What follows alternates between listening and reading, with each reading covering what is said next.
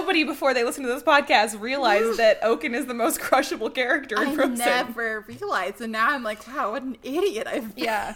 Unfortunately, he's married, so, but you know.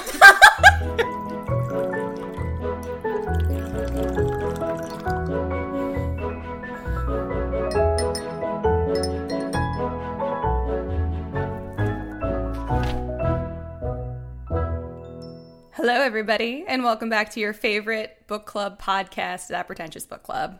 Yeah, welcome back, friends and lovers, enemies. Yeah, lovers, acquaintances, frenemies from childhood. Oh, well, true. And if Keanu Reeves, if you're listening, welcome Keanu Reeves. Keanu, we're so glad to have you. Every episode has actually been for you. This podcast is dedicated to you. Courtesy of Dr. Spoons Palermo, a.k.a. Kendall Shaw over there. So true. I live a Keanu life. I'm just going to count that as your intro. That's Dr. Spoons Palermo, a.k.a. Kendall Shaw, a.k.a. the ultimate Keanu stan. If you guys are new here, then you should know that right up front. If you guys are not new here, you're like, okay, we know. They're like, yeah, she won't shut up. Hello. Hi. Howdy. And over there, drinking from a very cute mug. I know, it's got a little French bulldog and a pumpkin. Yeah, that is Ash O'Rourke, but you can call her Wheezy. It ain't easy to be Wheezy. And you guys, especially today, because today Wheezy has a headache, and I just told Spoons, I'm going to do my best, but I turned on the little ring light for the recording, which if you guys want to see our video recordings, you can on Patreon at Story Siren Studio. Little plug there.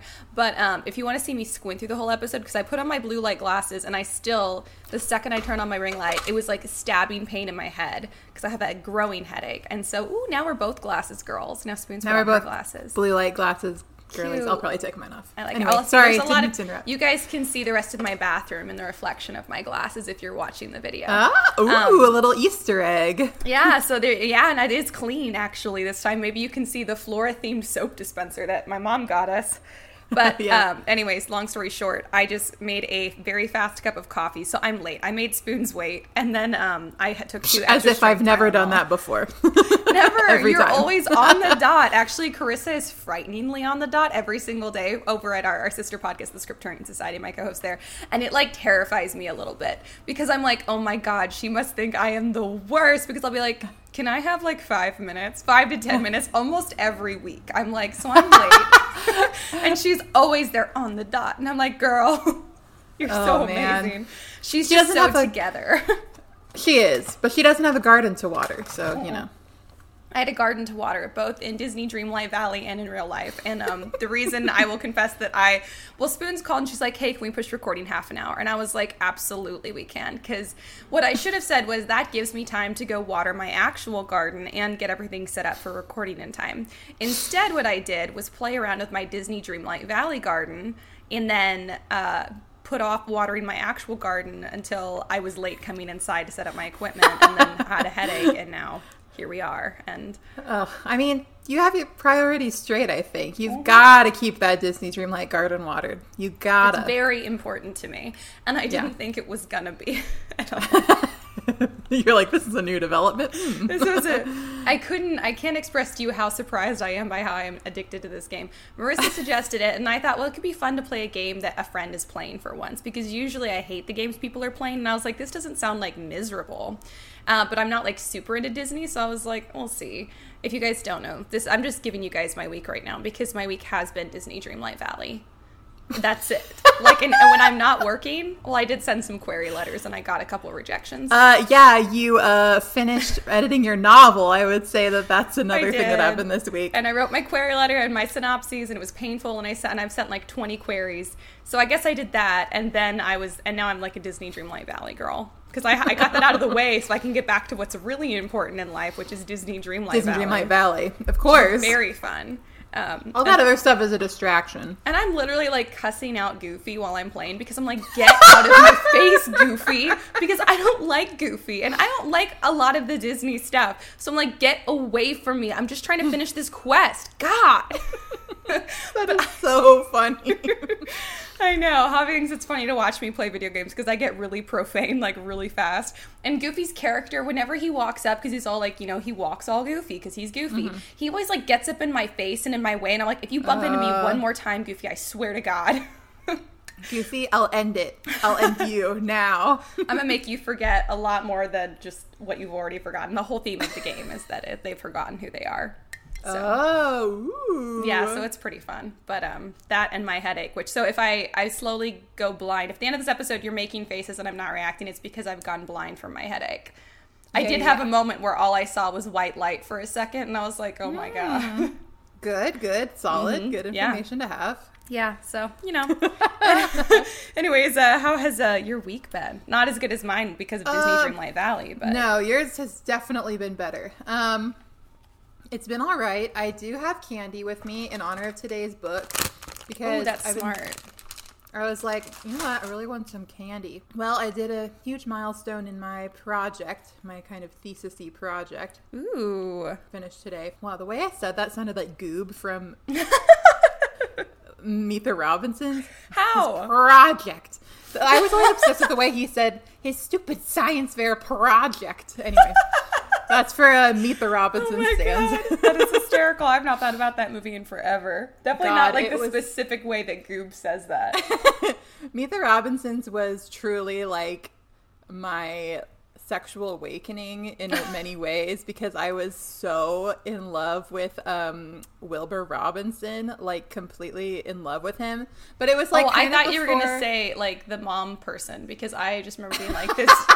This is everything. She's everything to me. That is so valid. She is like extremely hot. She's like I so totally cool. Yeah, she's really cool. The way she like taught those frogs how to sing. Yes. Damn. What a woman. Exactly. What a woman. I also like with the girl with the ant thing. What is her line? She's got the ant farm. All I remember is thinking that was hysterical. She's got some line. Yes. Oh my God, what was that? Yeah, but I can totally see young Ash freaking out about that. I quoted it like daily for years. I can't believe I don't remember it anymore. Anyway, good film. But Haley's still gone. She's still in Peru. Guys, if you're keeping up, 2 weeks ago on the pod, Haley left while I was recording, and she's still gone. So, of course, everything has fallen into disarray. Is Juicy still behaving, though? She's being good. She's good. I'm proud of her. Aww.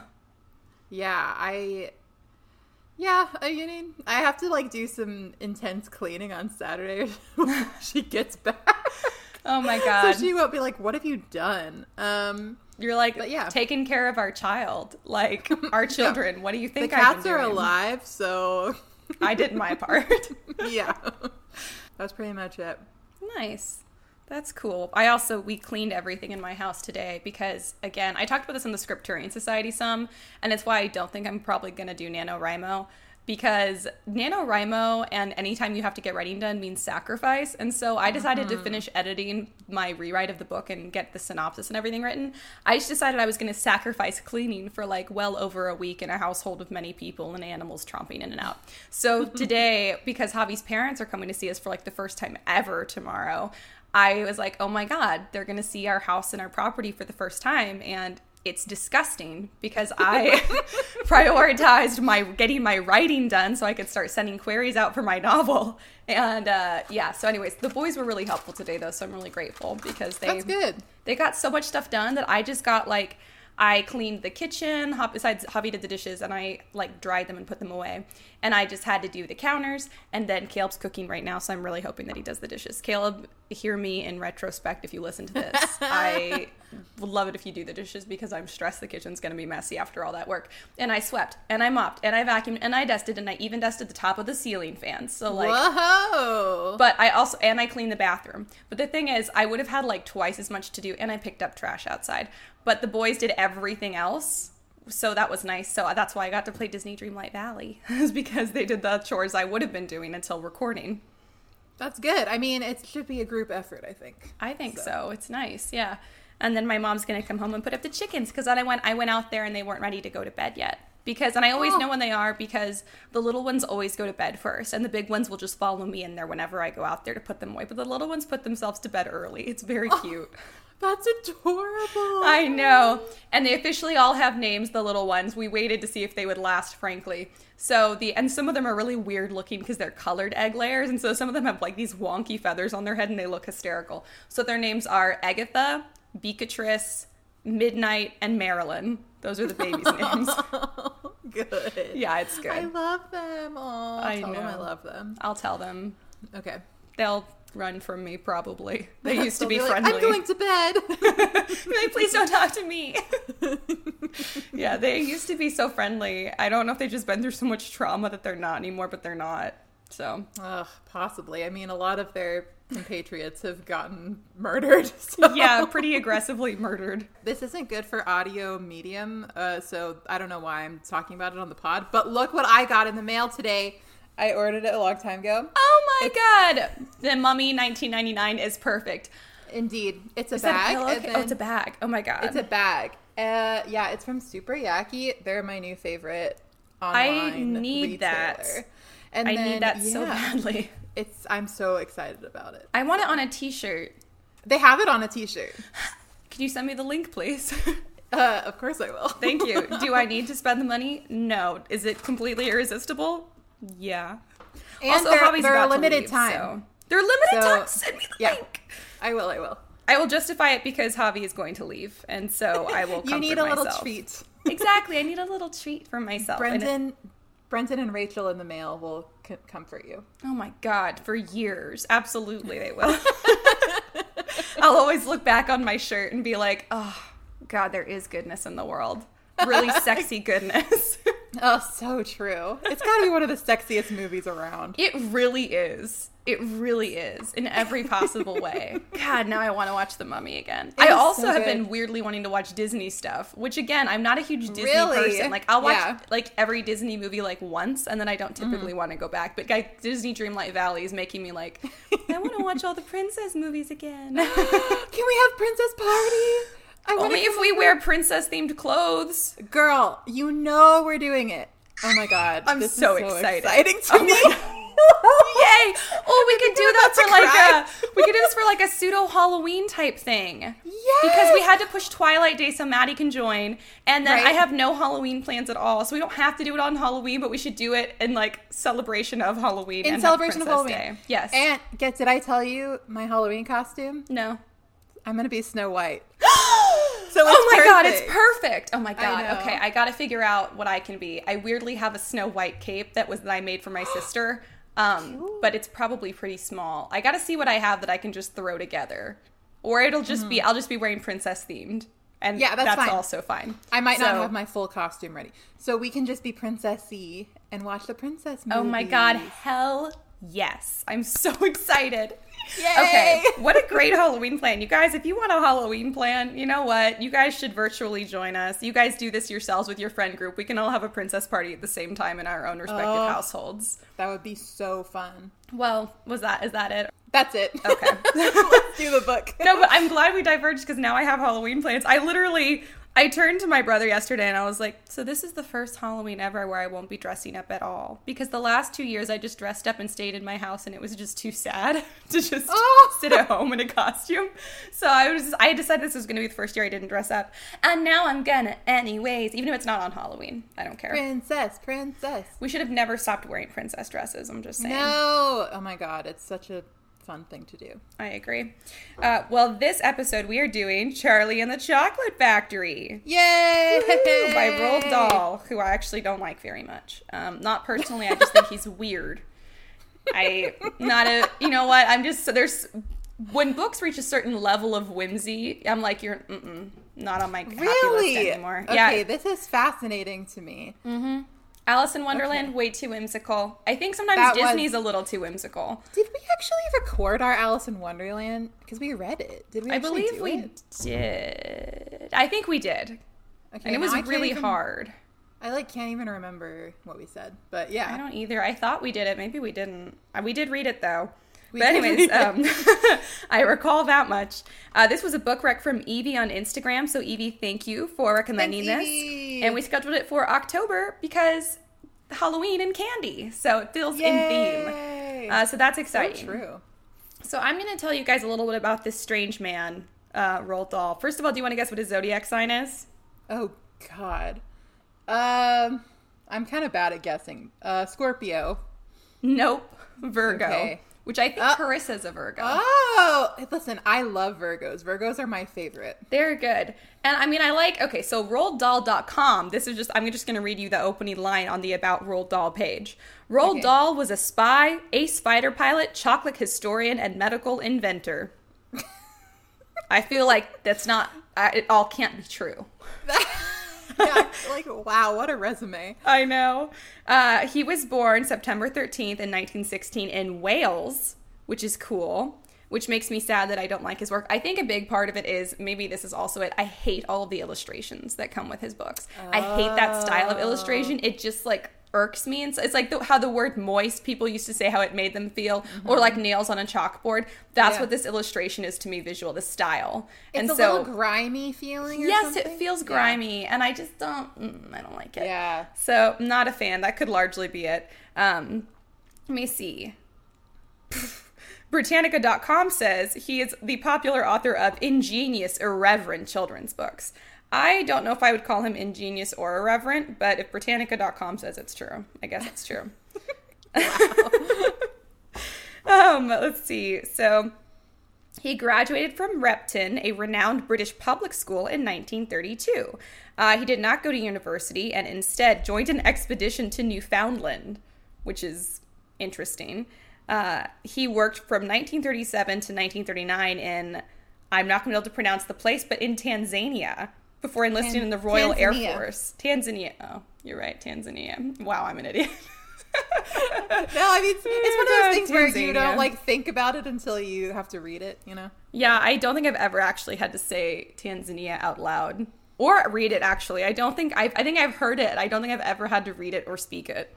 I used to have, like, a t-shirt that... Okay, never mind. This is going to be too long of a story to get into. Just continue, and I'll tell you later. 1703, Kendall's non-story. I gave up really fast there. You did. Never mind. Actually, I'm going to leave it and see if anyone else wants to know. So he enlisted in the Royal Air Force when World War II broke out and was a fighter pilot. So apparently that was true from his .com. But he was seriously injured in a crash landing in Libya. And then he served with his squadron in Greece and then in Syria, before doing a stint as an assistant air attaché in Washington, D.C., during which time he was also a spy for the British government. So... Wait, spying on us? That's what it feels like. Okay, bitch ass. Never mind. I hate Roald Dahl now. See, he's sketchy. Let's see. That's when the novelist C.S. Forester encouraged him to write about his most exciting Royal Air Force adventures, which were published by the Saturday Evening Post. So his first book was called The Gremlins, which was written for Walt Disney and published in 1943, but was not successful, which is kind of funny. I feel like I'm surprised that Charlie and the Chocolate Factory is as successful as it was. Like, it's a cute children's book, but how is it what it is now? It's weird. Let's see. His first story collection was called Over to You, 10 Stories of Flyers and Flying, which was published in 1946, which was a series of military tales that were well-liked but did not sell well. They were about his time serving in the Royal Air Force. He only achieved bestseller status with his collection of macabre stories called Someone Like You, which were stories for adults, which was followed by Kiss Kiss in 1959, which was focused on... I want to read that. I like the name Kiss Kiss. Apparently it was about stormy romantic relationships. Oh, yeah, I want to read the Someone Like You one. Someone Like You one? Yeah. They're macabre stories. So I think that those are both collections of short stories, I want to say. So maybe he just does shorter form stuff, because after this is when he started primarily writing children's books, which are always a lot shorter.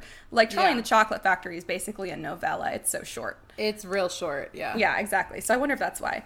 I'm just going to quote Britannica again because I can't say it better. Quote, unlike most other books aimed at a young audience, Dahl's works had a darkly comic nature, frequently including gruesome violence and death. End quote. It's true. Which is something. It's true. It's true. This was largely considered the case because a lot of his villains were like not just like Like, they were like genuinely evil adults or children who were just complete and total brats. And James and the Giant Peach, which was published in 1961, made into a film in 1996, was written for children, was very popular. I hate that movie. I always have. It's so creepy. That movie scared the shit out of me when I was a kid, and I never liked to watch it. Everybody was like, I love James and the Giant Peach. And I was like, do not come near me with James and the Giant Peach. Same. 100%. Same. I hated it. I would like click through TV sometimes, and it would be on like in October and stuff. Yeah. And I'd be like, no. I'm not. Nope. Absolutely not. No. I'm totally on the same page. Nope. Yeah. I was not about it. And then Charlie and the Chocolate Factory was published in 1964 and has since been made into the films Willy Wonka and the Chocolate Factory in 1971 and Charlie and the Chocolate Factory in 2005 with Johnny Depp, which was way zanier than, I think, Willy Wonka and the Chocolate Factory was weirdly more accurate to the book, but I think No. I think Charlie was more accurate. I think Charlie and the Chocolate Factory, its vibes are definitely more accurate. Like, I feel like Roald Dahl would have appreciated the weird, zany darkness of it. Well, I think that, that's really interesting you say that, because while I was reading it, I was literally, maybe this is because I have a better memory for quotes. Probably, yeah. No offense meant whatsoever. I'm not offended. But, like, while I was reading the book again this time, I was like, wow, that's so funny. They literally lifted this exactly from the page for the 2005 movie. But here's the thing, is about the whole Willy Wonka aspect, was we don't get his backstory. Like, the whole movie, Willy Wonka's childhood backstory is tied in. And that's not actually in the book. However, the darkly comic, whatever nature of it, I feel like completely fit Roald Dahl's I totally see what you're saying. His vision. Because they totally they made some stuff up for the new one. Maybe the older Willy Wonka is more like Willy Wonka, but the newer movie has more of the same plot points besides the backstory stuff. I think so. Yeah, I think so. And I think the new one has more vibes that are like closer to identical to what Roald Dahl was aiming for. Yeah, because it's Tim Burton, so it's gonna be kind of creepy anyway. Is Tim Burton the new Roald Dahl? Did he? I feel like he did. I feel like that is something he did. Nate. Yeah, if not, he should have.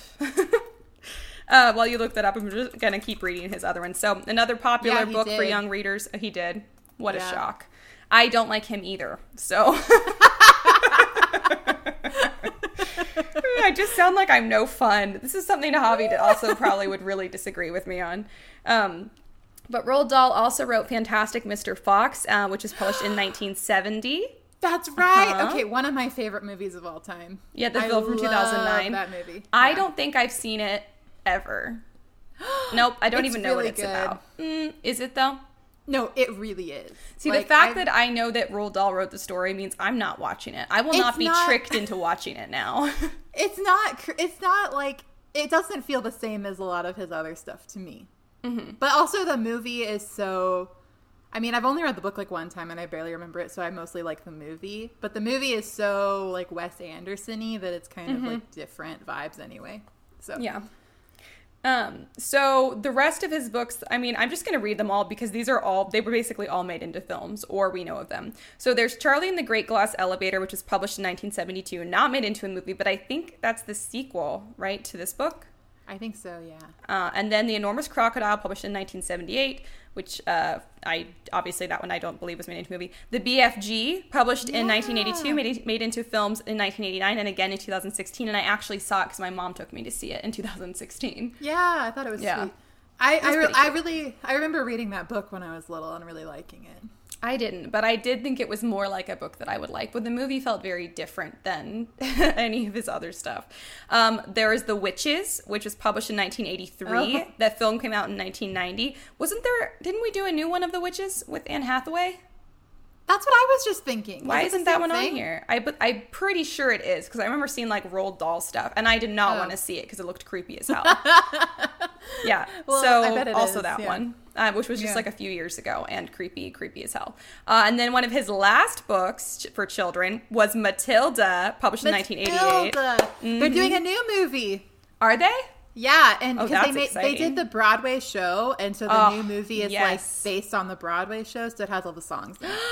Oh my God, I love it. Okay, so it was adapted into a film in 1996. Wonderful film. And as a stage musical in 2010. Wonderful musical. I'm so excited that we're getting that again. That's wonderful.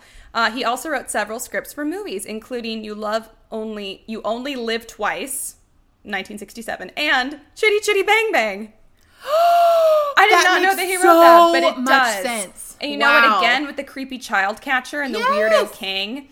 Yeah. Oh my God. That just like something, the stars have just aligned for me. Like, I know. Of course he did that. Wow. Of course he did. Bang Bang. You know, I did too, but you want to know my least favorite parts were the child catcher and the weird ass king. And those are the most Roald Dahl elements of it. It's a very creepy movie. It's very weird. Creepy. And he also wrote his own autobiography called Boy Tales of Childhood, published in 1984.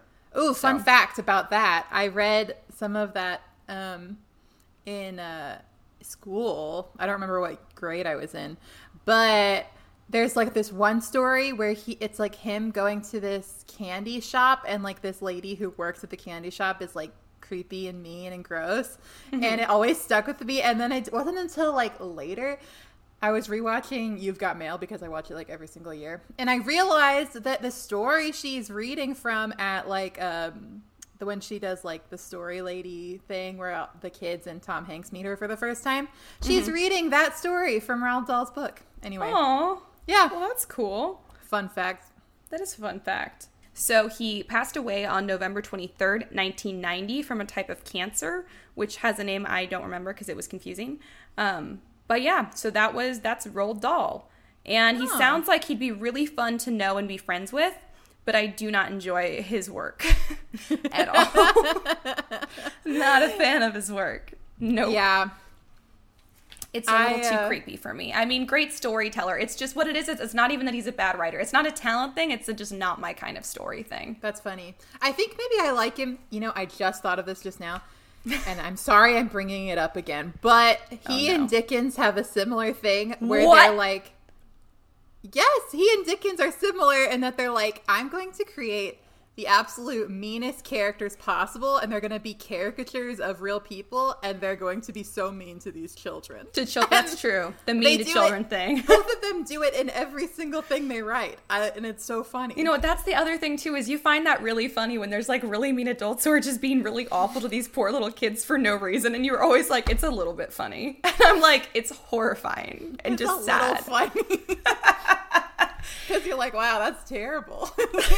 So you're like, wow, terrible. I'll laugh at it. Yeah, I can't explain.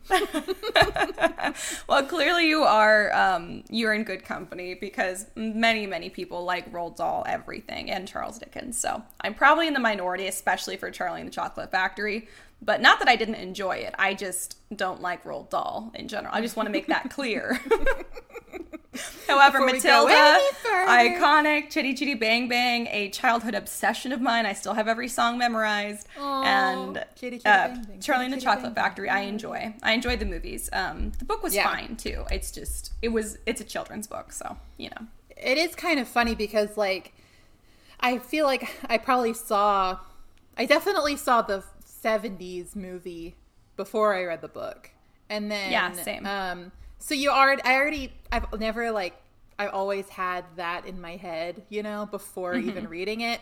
So it's just like, it's so iconic, like for whatever reason, agree with it or not, like the book and the story is so iconic. No, it is iconic, yeah. That it's like, you kind of don't even, it's like weird to read the book and be like, and like not even be, I couldn't stop thinking about, in the movie it's like this, you know what I mean? I know, I did too. Yeah. It's so like vivid and so like sensual. I'm like, I want not like sexual sensual, but like sensual, like so many senses.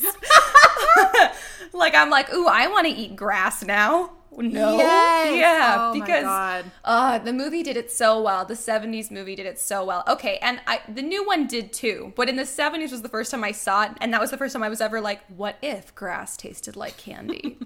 What if? What if? Ooh. Yeah, they're like, man. And I always wanted to chew the gum. I really wanted to chew the gum. Oh, no, really? See, and I was always obsessed with gum, because gum was my favorite candy forever. But I was always like, I've learned my lesson from Violet Beauregard. Oh, God. I guess we'll get into it, but I have a few qualms with Violet Beauregard as, like, this horrible child. Like, they're all supposed to be horrible children.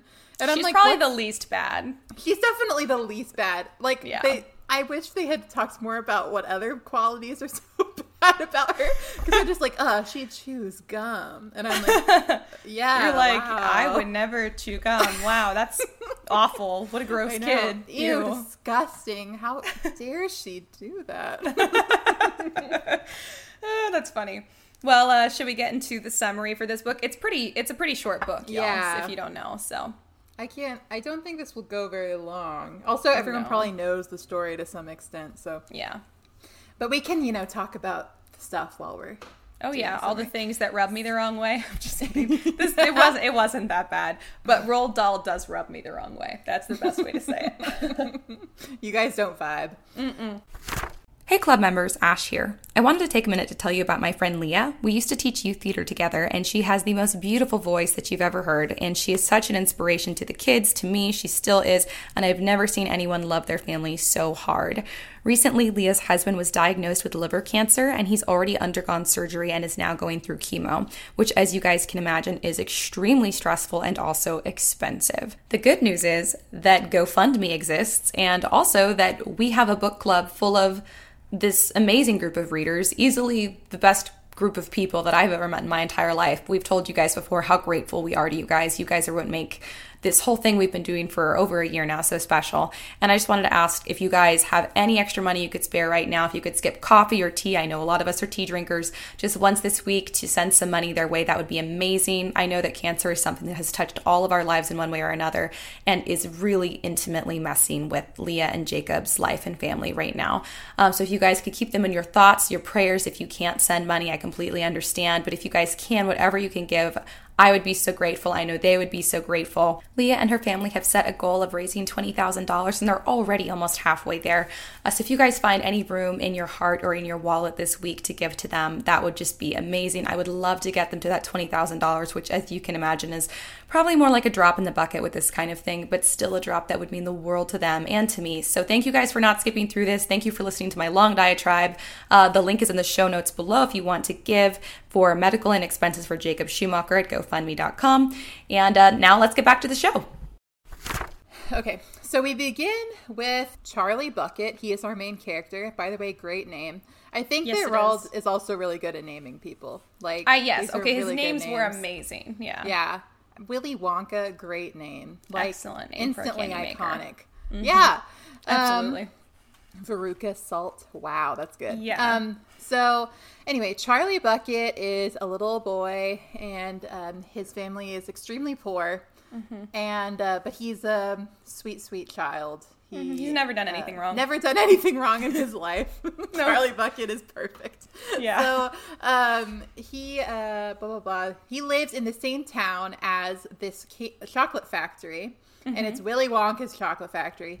So Willy Wonka is a candy maker, and the thing about the factory is that years ago, Willy Wonka closed all the doors and sent all his workers away because people were stealing, competitors were stealing all his good ideas. So like Roald Dahl did when he spied on the U.S. Oh my god. So, yeah, what filthy spy. Yeah, come on, man. Come on, dude. That's another thing. We're allies. I don't understand. So, anyway, whatever. So since then, nobody has been seen going in or out of the factory. And it's a big secret, mystery, really, because nobody knows what Willy Wonka's doing or what's going on. So Charlie lives at home with his mom and dad and his 4 grandparents who are bedridden and have been for 20 years. And they just lay in bed. Mm-hmm. And Grandpa Joe is the most important grandparent. And Grandpa Joe tells Charlie all about the factory, and he's clearly a big Willy Wonka super fan. Stan. Yeah, he's totally stans him. You're so right. Oh, yeah. And so they announce that there will be a contest, and basically 5 golden tickets get put into different chocolate bars and sent anywhere in the world. And so anybody can buy a chocolate bar, and if there's a golden ticket inside, then that means that you've won. And if you win, then you get to go to Wonka's factory, and he's going to give you a tour of the factory and like give you a lifetime supply of candy and all this. So it's like a really fun, cool deal. Yeah. And do you remember? I feel like they did a golden ticket thing. Because, Yes. you know, there's like Wonka candy. Yes. They did. I remember something about that. Yeah. I remember this, and maybe it was like sort of after the 2005 movie. I think it was, yeah. As like a, marketing yes, thing. it was totally, it was like a promo, yeah. I totally was like, it's going to be me. Same. It's the same energy I have sending a query letter. I'm like, they're going to pick me. Yeah. 2 rejections later. It's so confident. Like, I actually sent the query to someone who really liked this book last time before I edited it, and she was like really into it and like requested a full, and we emailed back and forth about it a little bit. I sent it to her again, like, you know, a couple years later now, and I just got a form rejection from her, and I was like, okay. What? Yeah. Well, oh, that makes me mad. her taste has probably changed. So, since my then. God. You know what? It's not for her. She doesn't That's get right. to have it. She's not my audience. She's not your audience. Yeah. Yeah, so of course Charlie is very poor, and so he only gets 1 bar of chocolate a year for his birthday. But his birthday is coming up conveniently. Yep. So his family's like, Charlie, they're super sweet. They're like, Charlie, you have a chance to, like, it's gonna be fine even if you don't win. You can still have the chocolate, and it's great. Yeah. And he's like, you're right, because I'm the best boy in the world, and I'm not gonna be 100%. upset. Yep. So Charlie gets his birthday chocolate bar, and there's no golden ticket inside, and he's like, well, that's okay. And he Every tries time to... I watch the movie, I'm like, what? What? I know. Yeah, because you're like, okay, I know Charlie gets to go. Like, can we just speed it up a bit? Exactly. I'm like, wow, just punch this poor little kid in the stomach again. Why don't you, universe? Like, how does he not have the golden ticket? Seriously. He should have gotten it immediately. Yeah. Yeah, okay, and I don't feel this way now, but like when I was a kid, I always felt like in the old movie, it took so long for him to get to the chocolate factory. I was like, can we just get there already? Now I kind of want to watch both of these again. Me too. I really do. I really like things about both of them. Like, I do too. I'm glad we have both, because I think that I agree. Both they're do very things different. well. Yeah. They are, but like they're both of them get the book, I think, in different ways. So I anyway. agree. Totally agree. But one thing I love about the old one, songs. The songs are so good in the old movie. Are. Like, they're so zany in the new one. They are zany, but a lot of them are taken directly from the book, which I noticed didn't realize. that. Yes, yeah. That's pretty funny. It is funny. I've got a golden ticket. Oh my God, what a song! It's a good one. Cheer Up Charlie. Oh, there's a bar in Austin called Cheer Up Charlie's. Aww, anyway, that's cute. But anyway, so Charlie is like, whatever. And then people start getting golden tickets. So the first winner is Augustus Gloop. And he is is exactly what his name sounds like. Yes. Yeah. He is this child who is very greedy about food. Mm-hmm. One thing I do have to say, this is just a little bit of a tangent. And Go for it. I'm not like, I don't know. Nobody come for me, but I really feel like I get annoyed how in a lot of things, and I feel like a lot of British things specifically, but a lot of things, especially for kids, like fat people are portrayed as being like evil or mean. Like, I feel like this happens a lot, and it kind of bothers me because I'm like, weird, right? I don't know. It really bothers me. It's weird. Well, it's almost like being fat is like a sin or like a sign of or a sign of being a bad person, and it's like, or it's a health condition, and also maybe the way that somebody looks has nothing to do with maybe their value as a body human being. Type. Yeah, like it's so true. I agree with you completely. Anyway, that's just a little aside, and I've noticed that in a couple of things recently. Come on, Brits, do better. I mean, we do it too. I noticed. No, Americans are perfect. Americans do not base stereotypes on body image, Kendall. Oh my God, Americans have never done that and never would. So, no. God. Anyway, but the point of Augustus is that while he is kind of a caricature, is that he's like greedy and stuff. So I wonder if there's like a 7 deadly sins comparison in this story. I feel like somebody could make that their thesis. I mean, Augustus would be gluttony. Yeah, exactly. Because if you were to do that, then I could be like, okay, I guess then it's kind of justified. Well, because he's overweight, not because of a health problem or a body type. It's because he just eats candy all day, every day. So. Yeah, like they definitely... I'm not saying that everybody who even would eat candy all day, every day is bad, but like Augustus is kind of greedy, and that's his character trope. So anyway, that's another aside. Whatever, blah, blah, blah. So anyway. No, he could have been greedy without being fat also. Yeah, he could have. He could have had great metabolism and just been like...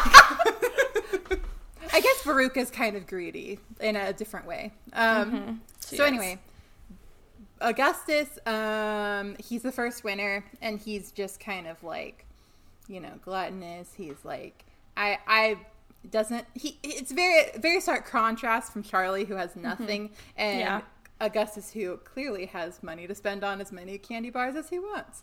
Yeah. So it's kind of and he's pretty spoiled. I mean, that's pretty much across the board. Spoiled. All the kids are pretty spoiled in the sense that, like, some of them have more money, some of them have less, but their parents pretty much let them do whatever they want to do. Yeah. It's very annoying. It is very, very annoying. Like, I think that's Violet Beauregard's worst thing is I'm like, you're really mean to your mom. Yeah, she's mean and annoying. Yeah, the gum thing is weird, the fact that she keeps the same piece and has been chewing it for 3 months. But, like, it doesn't make her bad. It's that she's a brat to her parents. Yeah, if she was a nice person and had the gum thing, I'd be like, okay, she's eccentric. Exactly. Exactly. Or the same, I guess that goes with all of them. Yeah. But so anyway, then the second winner is Violet Beauregard. She is, I think it's Violet, yeah. Yeah. She is the gum chewer, as we've mentioned.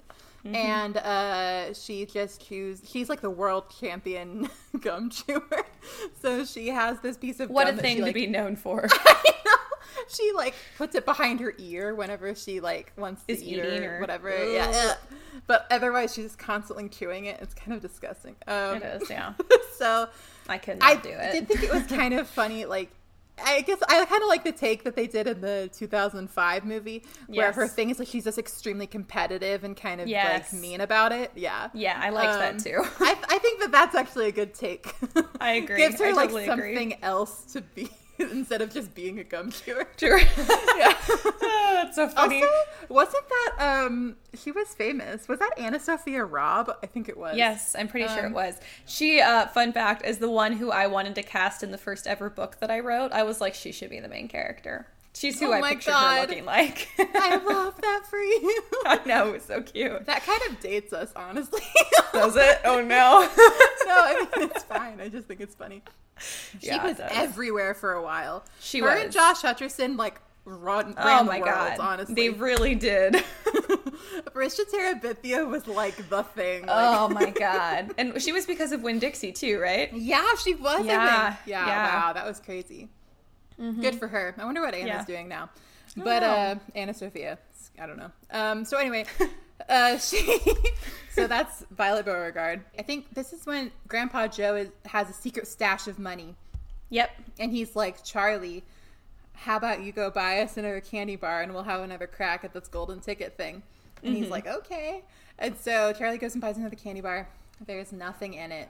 And I thought it was so cute in the book, because they don't really do it in the movie, but in the book, they both kind of open it, and instead of being really disappointed, they just, like, start laughing, because they're like, yeah, it's fine, it's whatever. Yeah, and they're just, like, happy to be together and eating chocolate. And to eat chocolate, yeah. So cute. I was like, it's adorable. It's so sweet. They're clearly kindred spirits, you know? Oh, 100%, yeah.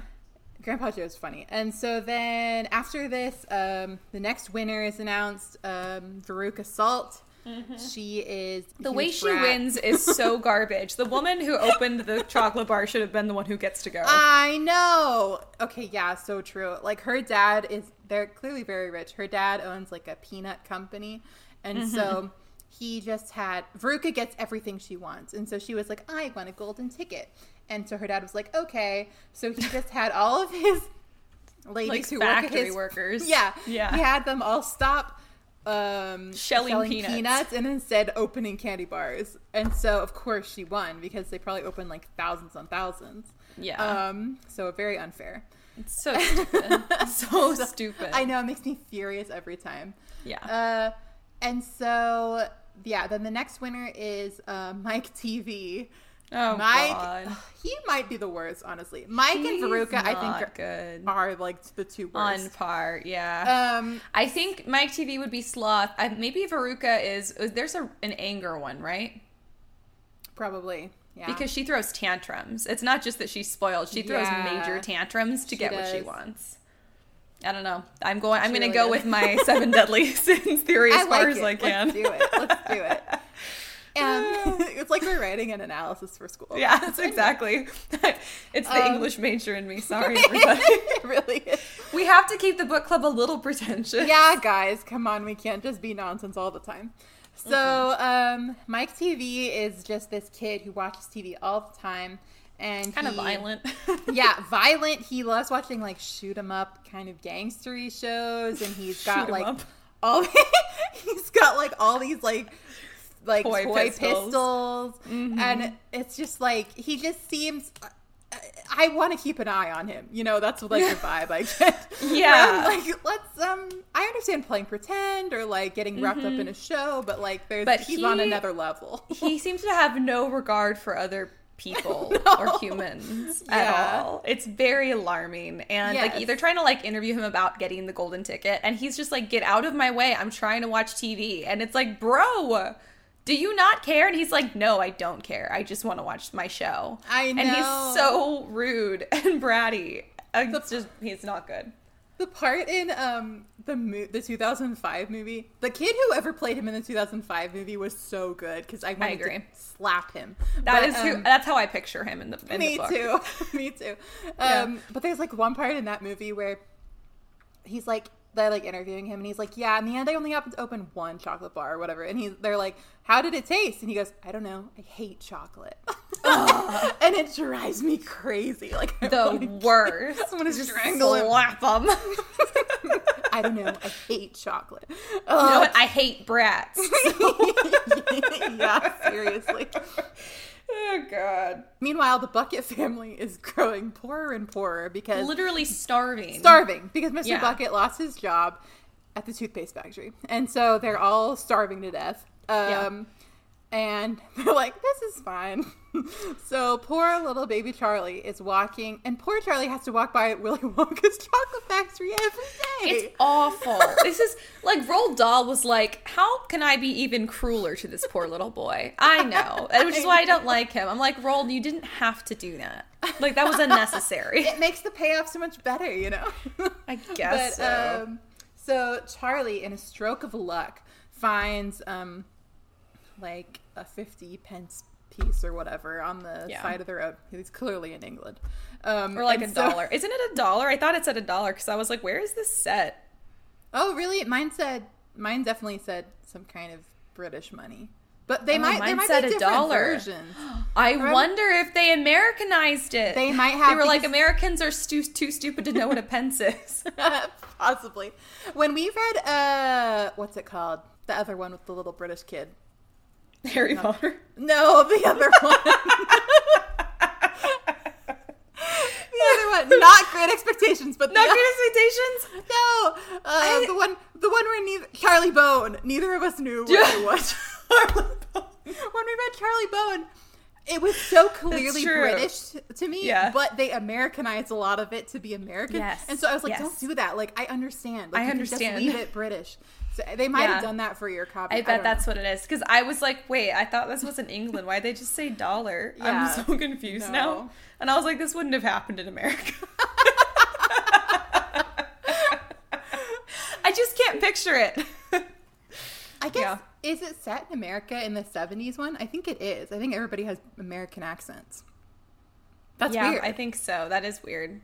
And then in the 2005 one, it's clearly Britain because Freddie Highmore is Charlie, but Johnny Depp has an American accent, which is weird. Yeah. Because his dad is clearly British.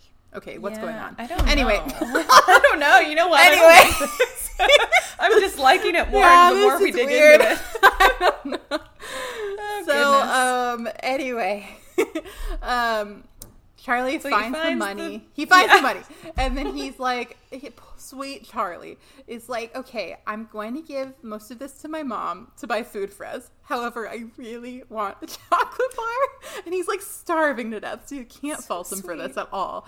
And so he goes to like the little corner store and he buys what's it, like a Fudge Mallow Delight. Yeah, God, which sounds amazing. I want to eat that so bad. Like, and I'm obsessed with marshmallow. So I'm like, wait, Fudge Mallow? Does that mean like it's marshmallow? It's in some way, shape, or form, because that sounds amazing. I know. I love marshmallows. I got toasted marshmallow syrup that I've been putting in my tea and my coffee. I put some in my Earl Grey, and I was like, oh my goodness, toasted marshmallow Earl Grey. Like, it's weird but good. That sounds so good. Oh my God. It is, yeah. So Charlie has his little chocolate bar, and then he's like, okay, I have enough change. I'll just get one more. Yeah. So he gets one more. This one has a golden ticket in it. Yay! Mm-hmm. So Charlie's like, can't even believe it. People immediately start crowding him and they're like, I'll buy it from you. And the shopkeeper, who is actually fat and nice, so yes, not to paint with a broad brush. That's true. Something I have noticed. But anyway, he is fat and nice. So it's true. He is. he is. So he's got like, the vibes of what's his name from Frozen? The guy who owns the sauna. Oaken. Yeah. Oaken? Yeah. Because he's like, I'm really nice, but also I could be scary. Because he's like, get away from the kid. Or I think in one of the movies he is. Yeah. And I'm like, ooh, he could be intimidating. I was like, am I attracted to this man? Just like Oaken. I'm like, wait a minute. Oh my God. Good. I'm so glad to hear this about you. Don't tell me you've never been attracted to Oaken. I mean, what a great person. I'm not gonna lie, there was somebody I knew in college who reminded me a lot of him, and in retrospect, I'm like, you were the one person I should have dated in college. This is so funny. Those are the people who are worth it, you guys. No, he is so sweet, you're right. Very, very kind and, like, kind of beefy, you know. Adorable. Just adorable.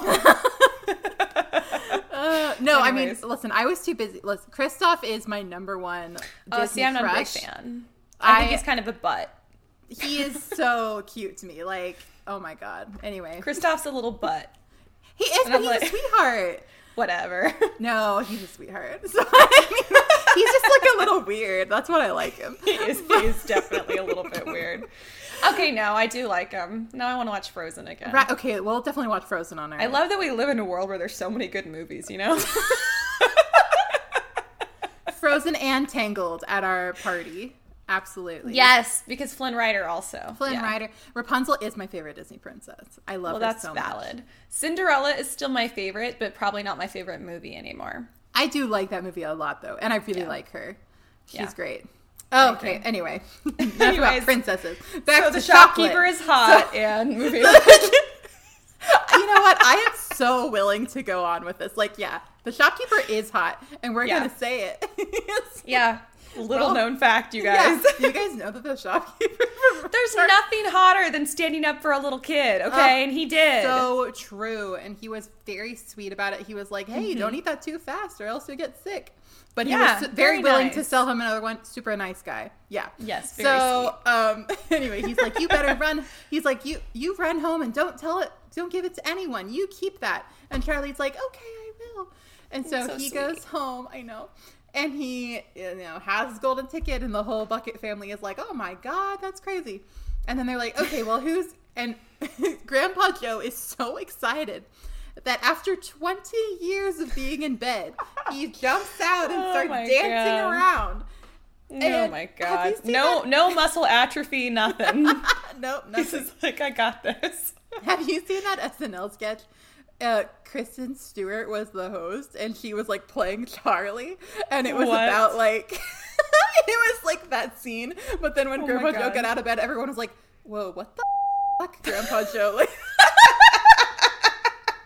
oh my God, funny. You've been able to walk this whole time? could have gotten a job. We were starving to death. God. Oh my God, that is so funny. It's really funny. Now I need to look that up. That is really funny. Yeah. So I was thinking about that while I was reading it. There's I've been rewatching How I Met Your Mother again, because I always do that in the fall. That and then Gilmore Girls. So I'm approaching Gilmore Girls time again as well. But anyways, there's an episode where Marshall, basically they find out that Marshall wears this like man's like nightgown and to sleep every night, and I think he calls it like his nightshirt or something. It's obviously like a dress, and Barney is making fun of him, and so like he's like calling him like the little match girl, and he says like Marshall says something, and Barney says something like, "Oh, is that true? Old grandparents from Charlie and the Chocolate Factory." It's good. It's really good. Yeah. Oh my God, that's funny. So then they're like, okay, well, this is great. Who's gonna? They find out. The note on the golden ticket is like, be there at whatever date in February. Blah blah blah. And Charlie, the whole family is like, oh my God, that's literally tomorrow. So part of me is thinking like, what would have happened if nobody had found it like before that date? Four I guess people there would have would just go. been 4. Yeah. Yeah.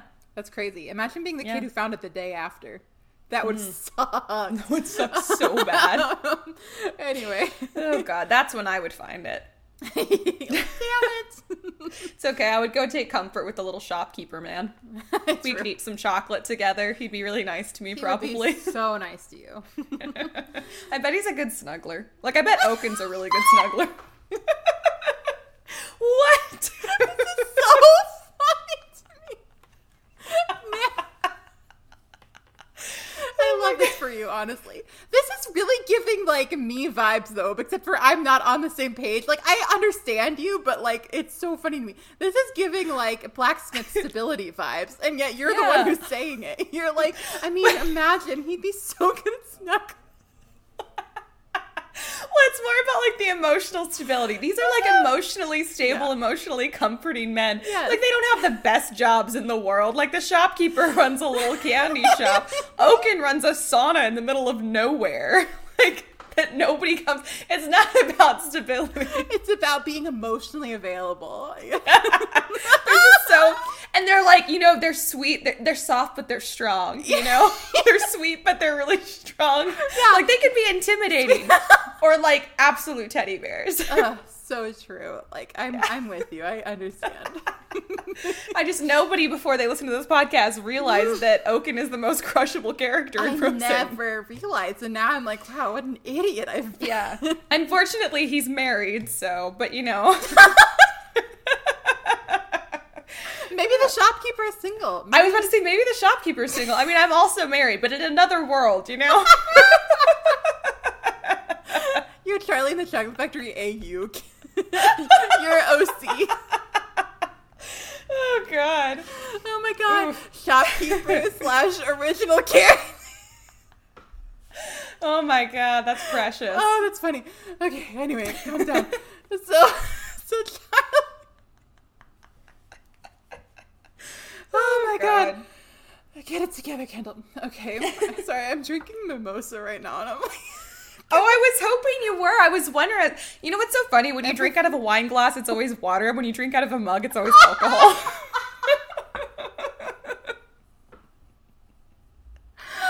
You're right. Oh my God, you're so Why funny. do you do that? Are you ashamed? I don't know. I just think it's like, this is bigger, and so I don't have to refill it as much. See, I just know when I see you with a mug, I'm like, she's drinking. Cool. Oh my God, you know me I wanted too to have well. a drink. I do. Because the second I saw you lift 2 lips, I was like, I wonder what she's drinking tonight. Because I was jealous because I was gonna, and then I got a headache. So instead I'm drinking out of this massive thing of water. I like that water bottle. It's my mom's. I stole it. Ooh, good. I love stealing stuff from my It mom. has like the times on it. So Aww. I know like to Don't track give up, it. Ash. Yeah, I'm close. And I mean, I am behind, which is probably also why my headache was so bad. My head is feeling much better between the 2 Tylenol, the whole cup of coffee, and a bunch of water. So.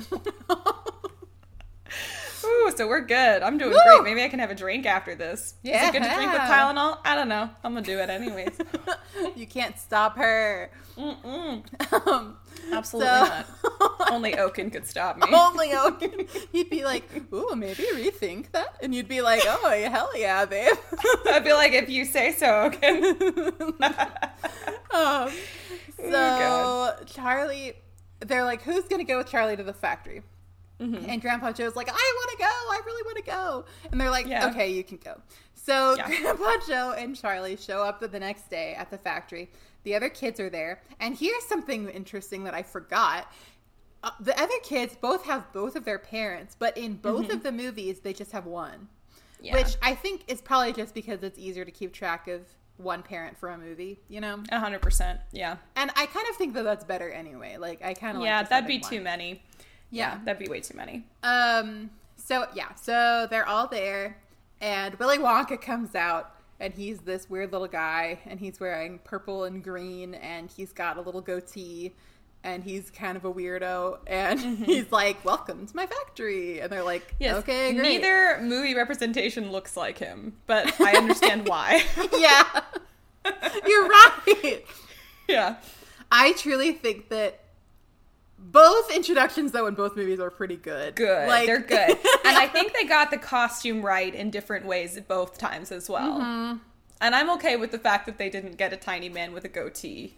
Yeah, I feel like it would have been the goatee would have alarmed me a little bit with all the children. It feels a little too villainous. Like there's and he is kind of villainous, but like I like the more of ambiguity. It's more like he's like apathetically amused by their suffering. Yeah, like he's maybe a little bit of a sociopath. Yeah, that's exactly. He's a little bit of a sociopath. Yeah, but like he can hang, you know. But yeah, is it true that like Gene Wilder, his like introduction, we know how he does that thing where he walks out all like on his little crutch and he seems, or his cane, and he seems kind of like feeble, and you're like, oh, is he okay?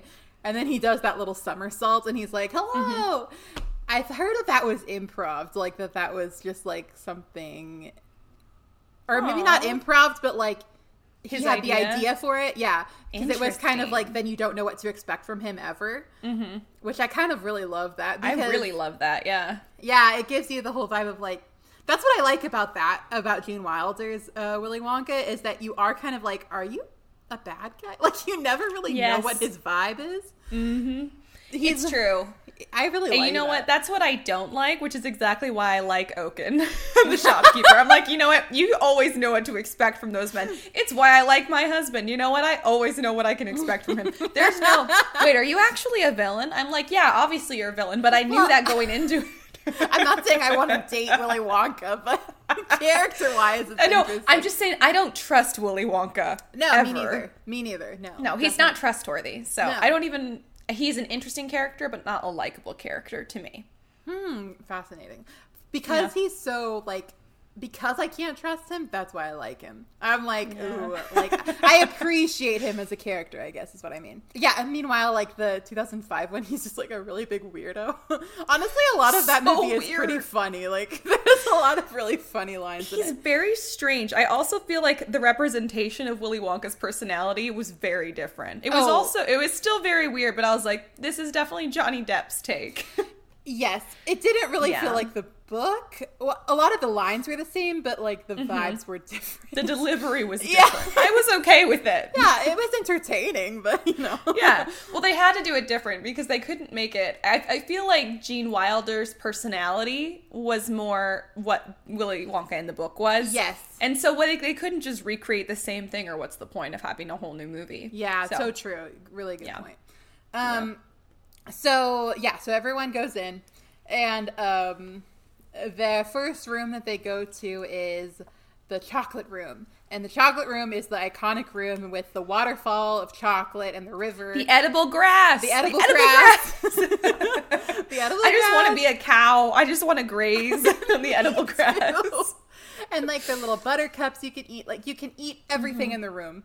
So cool. Now that I thinking about it, though, after rereading it, I realized that my family quoted a lot of the 2005 movie and also by proxy the book a lot when I was a kid, because we used to say, like, there's one part in the movie where he says, something like, "This is the best way to churn chocolate, and you can take that to the bank," or something. And the way he says that, we used to say it all the time. Or like he says something like, "And that is called cannibalism, dear children, and it's frowned upon in most societies." Yes, we quoted that constantly as kids. My brother particularly was a huge fan of that and would quote it probably daily for years.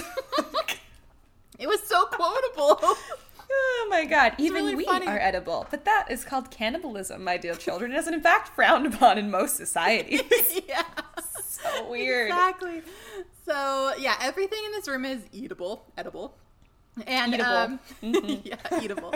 And so they're kind of like, everyone takes their time eating stuff and having a fun time. But then Augustus Gloop. Oh, and we also meet the Oompa Loompas.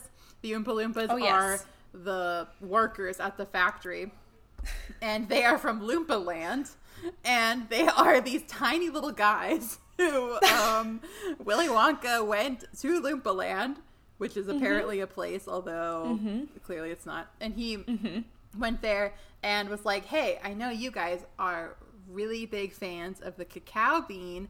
I have so many of them at my factory. Do you guys want to come work for me, and I'll just give you as many as you want?" And they were like, "Okay, sweet." So now all the Oompa Loompas run the factory. And they love to sing, and they're always singing. And you know what? I think that it seems to me, although there are clearly some dangers with the line of work, they seem to be fairly cool with the arrangement. Like, it doesn't seem like Willy Wonka was like, "You have to come work for me, and it's gonna be bad." No, they're pretty happy. Well, and also, like, he talks about, like, how miserable they were, like, where they lived in Loompa Land. Like, they were a bunch of predators, so they had to, like, live in the tops of the trees so they wouldn't get eaten. Yeah. And one of the monsters could eat, like, 10 of them for breakfast and then come back for seconds. And the only food, that's, like, a quote from the book, and the only food they could eat was that, like, they would mash up green caterpillars, and they were disgusting.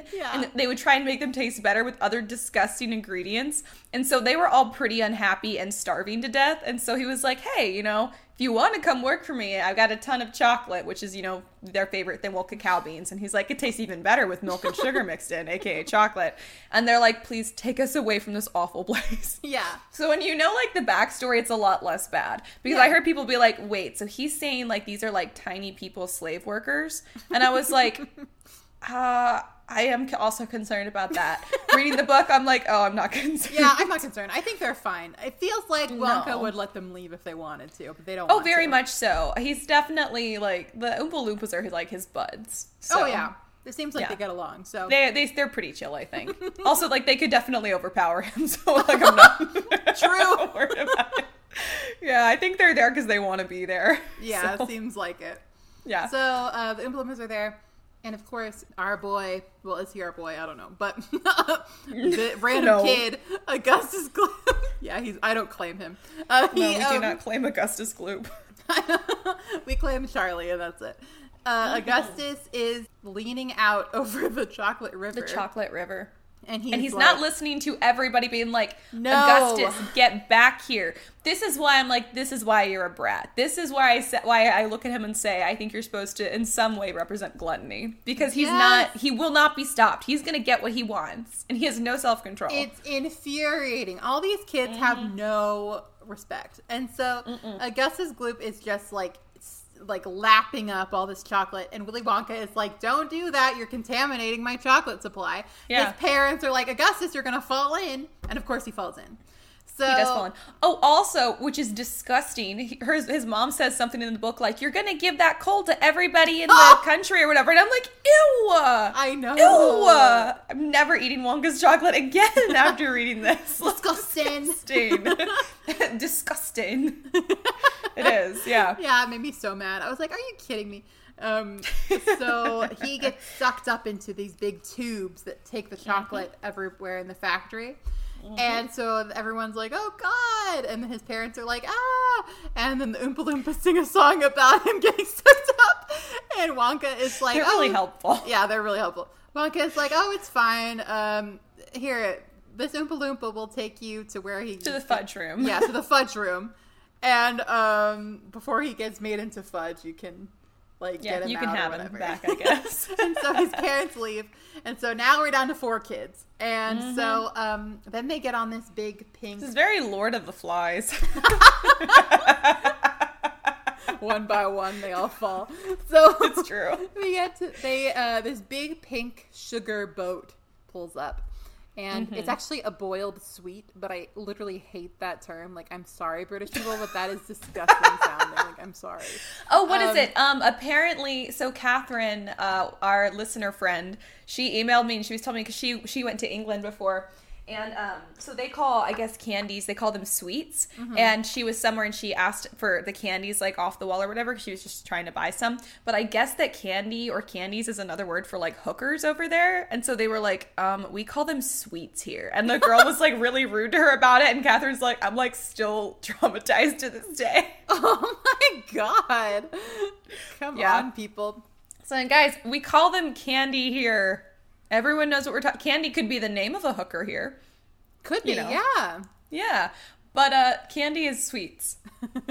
I think we all know that now. Listen, American television's everywhere. Don't act like you didn't know what she meant. I'm like mad at the girl on Catherine's behalf. I'm like, leave her alone. Mad at the girl who is in her own country using her own terminology. We're like, how dare Well, she was you? so rude about it. I was like, you don't need to be rude. Like, you know what she meant. Yeah, She definitely didn't. She wasn't like, hey, can I have those hookers off the wall? Like, what? Anyways. When I was in England, I asked this woman, in her defense, I did say, hey, do y'all have a bathroom here? She knew what I meant, but it took her a second. She was like, toilet's up the lift, or something like that. I was like, oh, okay, sorry, the toilet. Oh, the toilet. Oh my God, that's funny. I was like, you do realize how that sounds grosser, right? It does sound so much grosser. I know. Like boiled sweets. Yeah, boiled sweet. Like, that is not as good.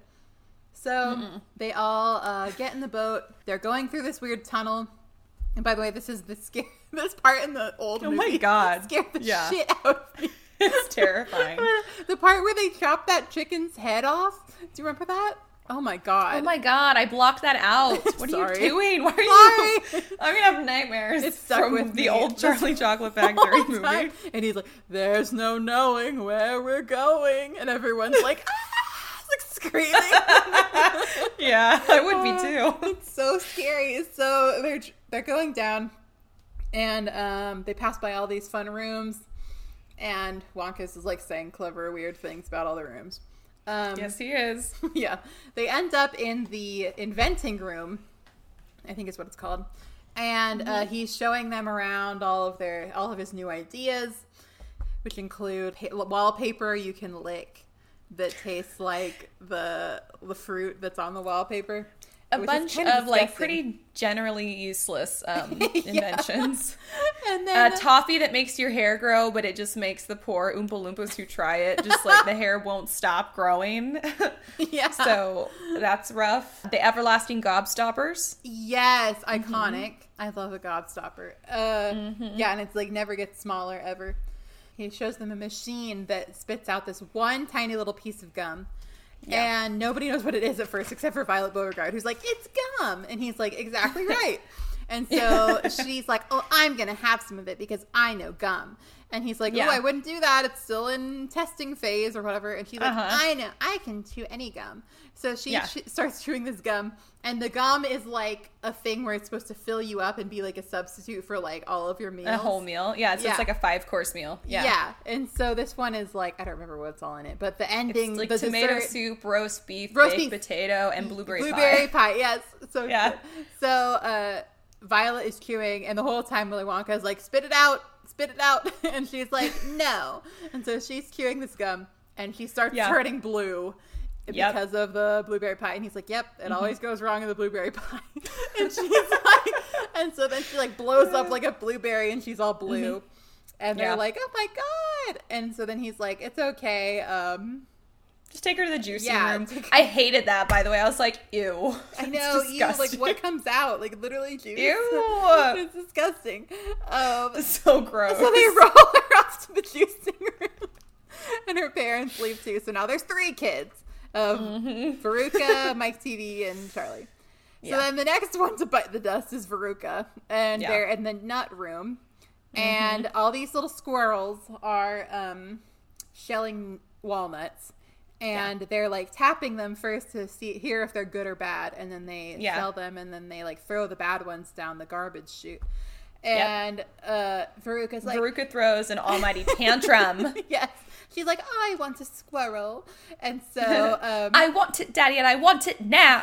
That's what my family used to quote a lot. I don't know why. I don't know if it's because, like, the little girl had, like, brown curly hair, and I also had brown curly hair. But my father used to think it was funny to call me Veruca Salt. And he would want me to say the line. No! I want it, Daddy, and I want it now. Oh. Which is funny because I was like, I don't think I was a spoiled child. No, you were not. I don't like that. But for some reason, he thought it was very funny. Maybe because I looked like her a little bit. I don't know. I mean, I guess you had curly hair. That's like about it. All I can think of. I was like a similar color, I think, but like that was it. Well, yeah. Anyways, that was another often quote in our house. I want it, Daddy, and I want it now. Now. So Veruca is like, I want a squirrel. And so she goes out. Squirrel. Why can't y'all say squirrel correctly? Squirrel. Squirrel. It's a squirrel. So there's a squirrel. That's squirrel. So Veruca Salt, she goes out onto the little squirrel floor, and the squirrels think that she's a nut. And so and she is. Yeah, haha, get how funny it is, readers? They like see a little knock on her head, and they're like, "Oh, she's a bad nut." So throw her down the garbage chute. Throw her down the garbage chute. And Willy Wonka, very funny. Yeah, it is funny. But then Willy Wonka's like, "Well, I mean, hopefully they didn't light the furnace today." Hope the incinerator's not on. Yeah, and they're like, "The so incinerator," and he's like, "Yeah, sometimes they don't light it. It's every other day." And they're like, "Oh my god!" So then her parents go out to go call down and see if she's there. And the squirrels push them down because they're also bad nuts. So it's funny. So then the Oompa Loompas sing another song, and then now it's just Mike TV and Charlie, and so the whole party gets on the glass elevator. And Willy Wonka's like, "Okay, both of you can pick any room."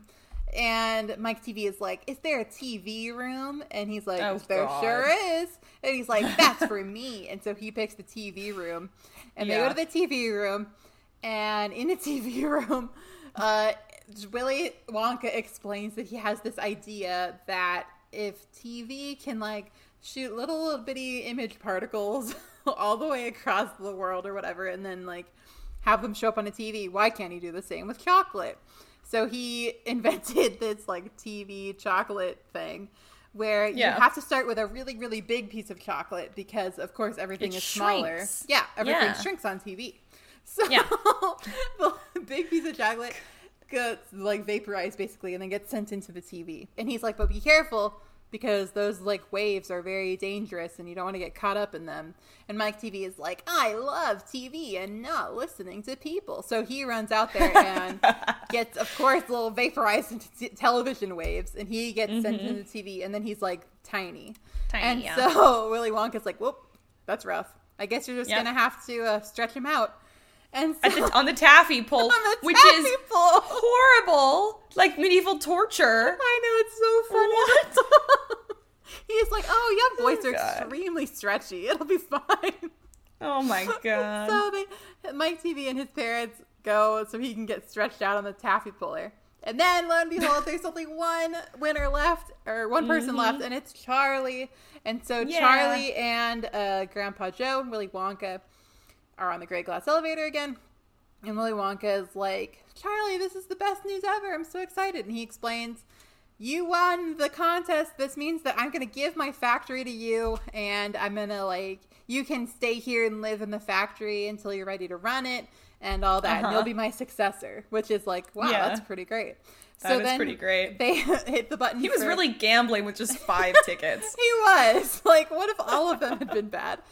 So he hits the up and out button.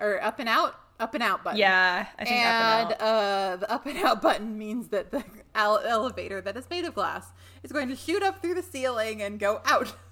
And so Grandpa Joe was like, oh my God, we're going to die. And Willy Wonka's and he's like maybe. Yeah.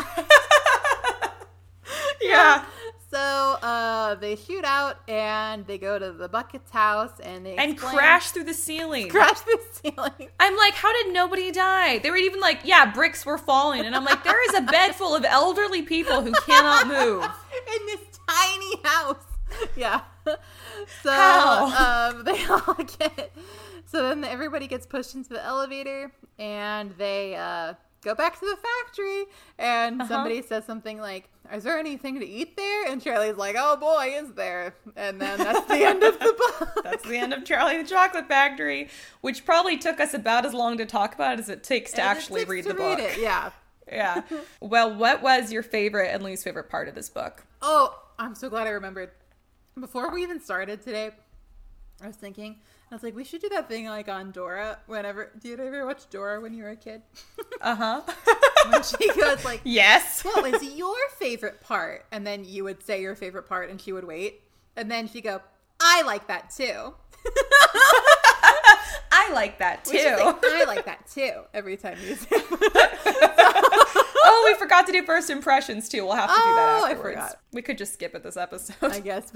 I don't even remember, honestly. I like the part, I like kind of middle, like inventing room era of the book, whenever you're just hearing about all the fun stuff that's in the factory. I'm like, oh man, I want to go here so bad. I know. Like all the fun stuff. I don't know. Yeah. The whimsy of it.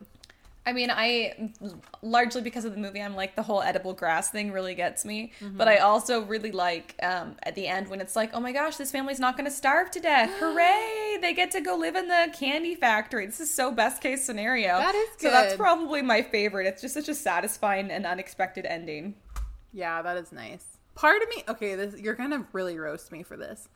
This isn't necessary. I don't really have a least favorite because I feel like all of it is fun and good. And like none of it is too emotionally terrible where I'm like, oh, that part stressed me out or anything. You know, it's like a kid's book. But I will say I kind of wish that it had been left ambiguous whether all the kids died or not. Oh god. Like, you know the part at the end whenever they're like all the kids, you can see them like leaving the factory and they're like all messed up or whatever. What if we didn't have that and it was just like, well, they could be dead. I feel like that would be still, I feel like Roald Dahl would still do that. Yeah, you know? like why didn't he just do it? I don't know, man. My least favorite part is probably, God, I don't know. All of the other kids were just so awful. Mike TV really bothers me. Maybe Mike TV. He's the worst. He really is the worst. I truly think he and Veruca are the worst. Like, Augustus and Violet, you guys just need to stop being so annoying. The other two, I'm like, true. There's maybe something wrong with you. Like, you know? Like, you're going to grow up to be also a villain, like an actual villain. I am, like, literally worried about them. I am also concerned as well. What about favorite quotes? My favorite quote. I honestly think it's so funny. And it's funny in the movie, too. In the 2005 movie, they do it a lot. But the running gag of Mike TV saying something and Willy Wonka being like, I'm sorry, I can't hear you, is so funny to me. So I just picked one that's like, this is after Violet gets like turned into a blueberry. But will she still be blue all over? Asked Charlie. She'll be purple, cried Mr. Wonka. A fine, rich purple from head to toe. But there you are. That's what comes from chewing disgusting gum all day long. If you think gum is so disgusting, said Mike TV, then why do you make it in your factory? I do wish you wouldn't mumble, said Mr. Wonka. I can't hear a word you're saying. It's so funny. And he does it the whole time. He'll be like, I'm sorry, I'm a little deaf in this year. You're going to have to speak up. And then he's like, nope, I can't hear you. It's so funny. It's so good. I forgot. I was looking for a quote last minute like I always do, but I forgot I actually did take a picture of my book. So not a screenshot, like an actual picture of the book when I was reading, because I was like, this made me laugh out loud.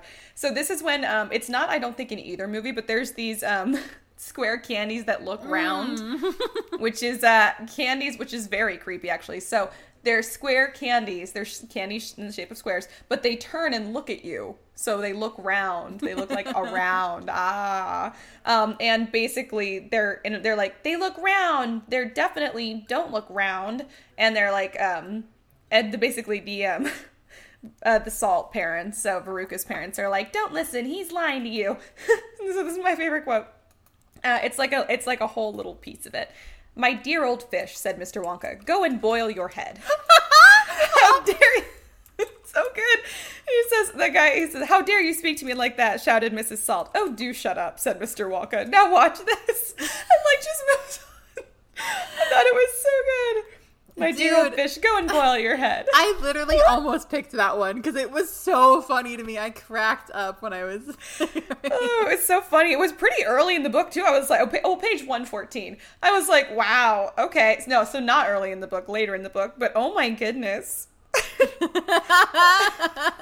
I'm gonna start saying it. I was like, I gotta start calling people my dear old fish and tell them to boil their heads. My dear old fish, go and boil your head. Boil your head. I'm like, was this a real saying or is this just some nonsense, Roald Dahl? Like, I need to know. Is this like a British saying thing? Yeah, like, has anyone ever said that before, ever? It felt like words that have never been spoken. That's the thing. Oh, God. Let's see. What did we learn from this book? Ooh, I mean, I feel like it was kind of a bit of they shoved some of the lessons down your throat a little bit. A little bit. Yeah, like we learned everything the Oompa Loompas sang about. Yes. For sure. Like, you didn't have to guess what the lesson was. The Oompa Loompas told you in song. They literally after every event. Yeah, we're going to... It felt like they were really Greek, like... chorus or something. They were like, yeah. Oh my God, they absolutely. You know what? And so that leads into my next one, which is that we learned this book is actually very rich with possible topics for your thesis. If you're a lit major, you could be like you could take the Greek chorus angle. You could compare and contrast, or you could do compare and contrast to the 7 deadly sins. Because you could do all the kids and Willy Wonka and Grandpa Joe, there's your 7. Mm-hmm. So, I mean, it's just rife with literary possibilities. We learned that the large shopkeeper, that's the man of your dreams right there. Don't you overlook that shopkeeper. Do not overlook him. He is right there. He's right there in front of you. He's just open your eyes. Yeah. He's probably really good at Snugs. Oh my God. He is. He's got steady employment. He's kind to children. He's kind to children, you guys. Come on. That's so nice. You know what my husband did? We went to our niece's birthday, and Javi's just a giant child. And so they got all really excited, including my husband, because they bought a bunch of silly string. And so all the kids were having a silly string war, and they were all trying to get Javi. And Javi collected a bunch of the Nerf balls they'd been playing with, and he chucked it at the kids. Like he was in real battle. And the kids had a great time, but I was like, oh my God, this is like a little bit too mean. But I mean, Javi was just having so much fun with them. It was adorable. That's funny. But yeah. Listen, kids like it when you can hang. They don't want to be coddled. They're like, that's exactly. And they're all old enough now that they really liked that. But I do remember when our niece was like, she had just turned 2, and we were sitting on our friend's couch, and she walked up and she handed him like this like little block toy, and he took it from her, and he literally went in this voice, "What do I do with this?" Oh no. What do I do with I was like, she wants you to hand it back to her now. She's 2. That's the whole game. And he was like, okay. And so he like hesitantly handed it back to her, and she just took it and walked away. And he's like, what now? And I was like, that was it. That's the whole game. That's all she wanted. And he's like, okay. And he loves her. She's one of like a few kids that he likes. So that's what the kid that he likes. He's like, I don't get it. He does way better when they can run around and say things. Yeah. Because he would also, then when she started to talk, he's like, I don't know what you're saying. Like, she doesn't know what she's saying. She's 2. She barely understands language. I don't know what you're saying. It's just so funny. That is funny. Anyways, yeah, but that was not a lesson learned from this book. Let's see. It just amuses me. Oh, God. I mean, yeah, I feel like the main lessons are, be like Charlie. Respect your elders. I don't know. Respect your elders. Listen to people. If there's like a weird like candy maker guy and he warns you not to eat certain candies that he's made, like maybe don't. Maybe don't do that. Like that's another thing. Maybe just use common sense. I mean, we went into this being like, I don't trust Willy Wonka, and I feel like the kids should have been on the same level, you know? Yeah, exactly. Don't trust Willy Wonka. Don't trust people who make candy. Okay, you don't know what's in the candy.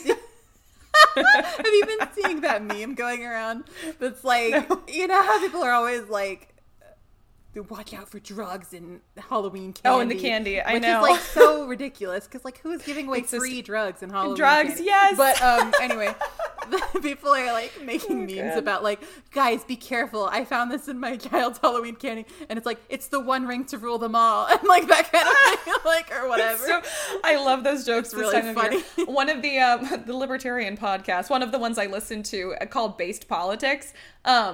So they were talking about that in the episode I was listening to today. She was like, you know what's the stupidest thing ever? When people say that it's like methamphetamines in your kid's Halloween candy. She's like, no one's giving away free meth, okay? Literally no one. Like, I'm sorry, this does not happen. That's not happening. Oh man, that's funny. But still don't take candy from strangers on Halloween, even if you're drunk and it's a good pun because they're sugar babies and a guy is dressed like a sugar. Listen! When will I ever live this down? Literally when? Never. It was because it wasn't the fact that you drunkenly accepted candy from a stranger on Halloween. That makes total sense. The fact that you cried when I took it away. I was so mad at you. Funny. I was literally furious. Like I know.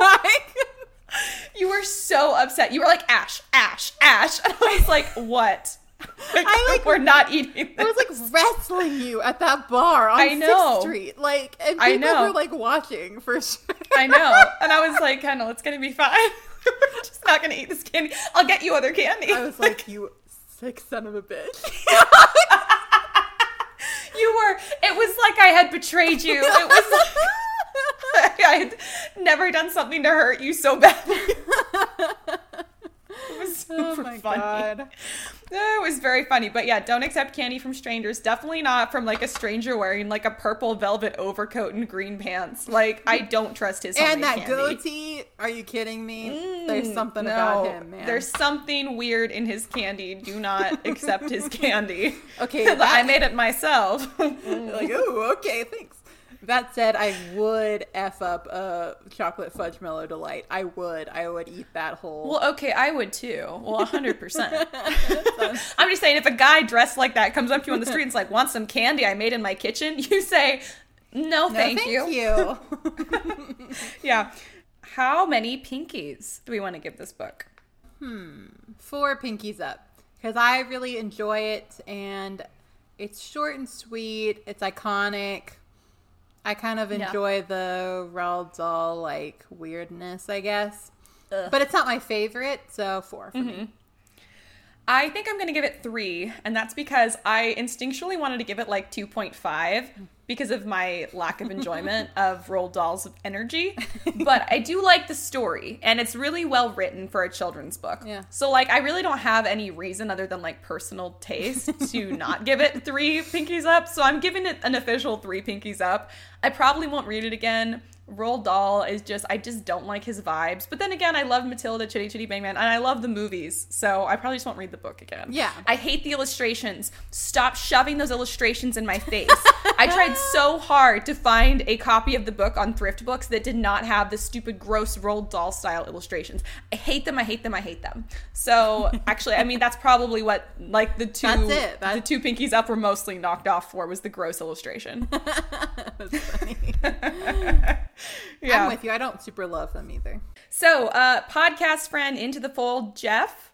You guys should go check out that podcast if you enjoyed the Shadow and Bone trilogy. Or Six of Crows, actually. I'm sure they talk about that as well. But anyway, so he gave us a book rec for Caraval, which I've read before and is wonderful. Are we really reading this next? We are reading Caraval. That is so funny because I literally was thinking like a couple days ago, everyone's always telling me to read Caraval. I guess I'll have to read it at some point. Literally completely forgetting that it was on our list. Oh my God. It's on our list. Sabrina's going to freak out. So So we're going to read Caraval. It's good. Fun fact, I used to, the last round when I was submitting this book that I just finished, before I completely rewrote it, and you have to, in some of the query forms, you have to say, like, this book is similar to XYZ. And I used to say similar to Caraval in setting. But I don't even remember if that's true. Like, I don't remember Caraval at all anymore. I know that I really liked it. I know it's another YA fantasy. I have no idea if it's in any way similar to the book now that it's been rewritten, but apparently at one point I thought it was somewhat similar. But it's also the worst question that they ask you. Oh, it's the worst. Like, stop making me You're like, I don't know. Yeah, they're like, what are similar books and how is yours different? And I'm like, it's different in every way. I wouldn't write a book that's specifically like another book. Like, what do you want from me? Okay, seriously, it bothers me so much. I'm already dreading that question on the thing I'm writing. I'm like, oh my God, I do not know what I'm going to say. Oh my God, on your Midsummer Night's Dream retelling. Yes, it's like Midsummer Night's Dream by Shakespeare. Literally, I'm like, that's one, I guess. I have one. Yeah, exactly. It's like the unpublished retelling of Lord of the Flies by Carissa Harlow. I don't know. Ever heard of it? Well, let's just start referring to each other's books, and that way we will gain more visibility. Yeah, there you go. Oh, God. So anyway, so next week is Caraval. You guys can join us for that. And if you guys want to keep up with us during the week, you can do that. We are on social media. We are That Pretentious Book Club on Instagram and TikTok. If you guys want to follow my personal TikTok, I don't usually say it because it's weird, but it's at Ash O'Rourke Books. And I only say it because I forgot to tell you guys. I told the Scriptarian Society listeners, and I forgot to tell you, Spoons, but you remember, I think I bitched to you about that Upwork job that was asking for like an insane amount of editing work in 6 to 7 days for like... Anyways, it's like a minimum $6,000 job, and they offer 200 max. And so I made like this like video, because I was just in so much shock. I just wanted to tell someone about it. It was so hysterical. And so I made this video talking about it, and I posted it on my personal TikTok, and like there's like 1,300 likes on it, and I like don't understand. Right, Ash. It's because the freelancers, we all want to bitch together, because freelancing is really shitty. Yep. It's really, and Upwork is so hit or miss. So anyways, if you guys want to see that, apparently a lot of people are really liking it. And or I had somebody ask like for a breakdown of like actual editing prices, so they would know what to expect if they wanted someone to edit their novel. So I don't know if that's something you guys want to know, but that is also on my personal TikTok, and I only say it because I've actually had a lot of people message me and ask about editing rates. So that's probably like your best 3-minute comprehensive breakdown of all of that. So if you guys want to go check that out, go for it. I don't care if you follow or not. It's there if you guys want to see it. Yeah, go look at that and follow her. Yeah, and I made a funny one, and there's like 14 likes. So, you know, people like it when I bitch. They don't like it when I'm funny. I don't know why. I like it when you're funny. So if you guys want to support the pod, you guys can do that. We are also on Patreon. And on Patreon is where you can see our video episodes. So if you want to, see me going blind in the first half of this episode, or the last episode, you want to see my cat-shaped soap dispenser. Yeah. And all of the other visual nonsense we have going on with actual live cats, too. Yep. There's been cats in the background of this the whole time. So that's the kind of stuff. And last episode. Yep. Yeah. That you have to expect, and bonus episodes. So there's also bonus episodes on there, and there's like exclusive merch that only Patreon people can get, and there's multiple tiers, so you guys can commit as much or as little as you want to.